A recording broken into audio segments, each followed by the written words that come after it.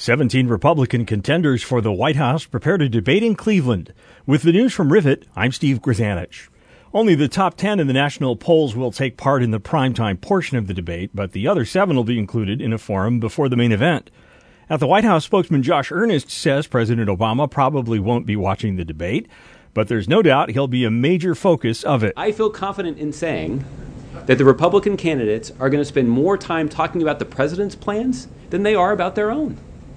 And that's an indication of the political capital and influence that the president still wields. Donald Trump's the frontrunner among the Republican pack.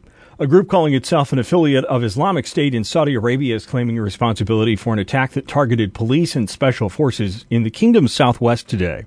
15 people died in the attack, which was close to the border with Yemen. Consumers want the U.S. Transportation Department to crack down on unfair or hidden airline fees for things like seat reservations, checked baggage, and ticket changes.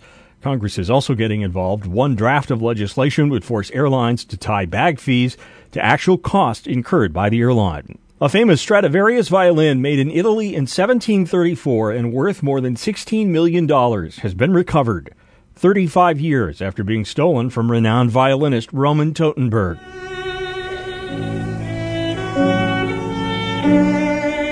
The violin surfaced in June when a woman had it appraised in New York. Totenberg died 3 years ago at the age of 101. From the Rivet Newsroom in Chicago, I'm Steve Grzanich.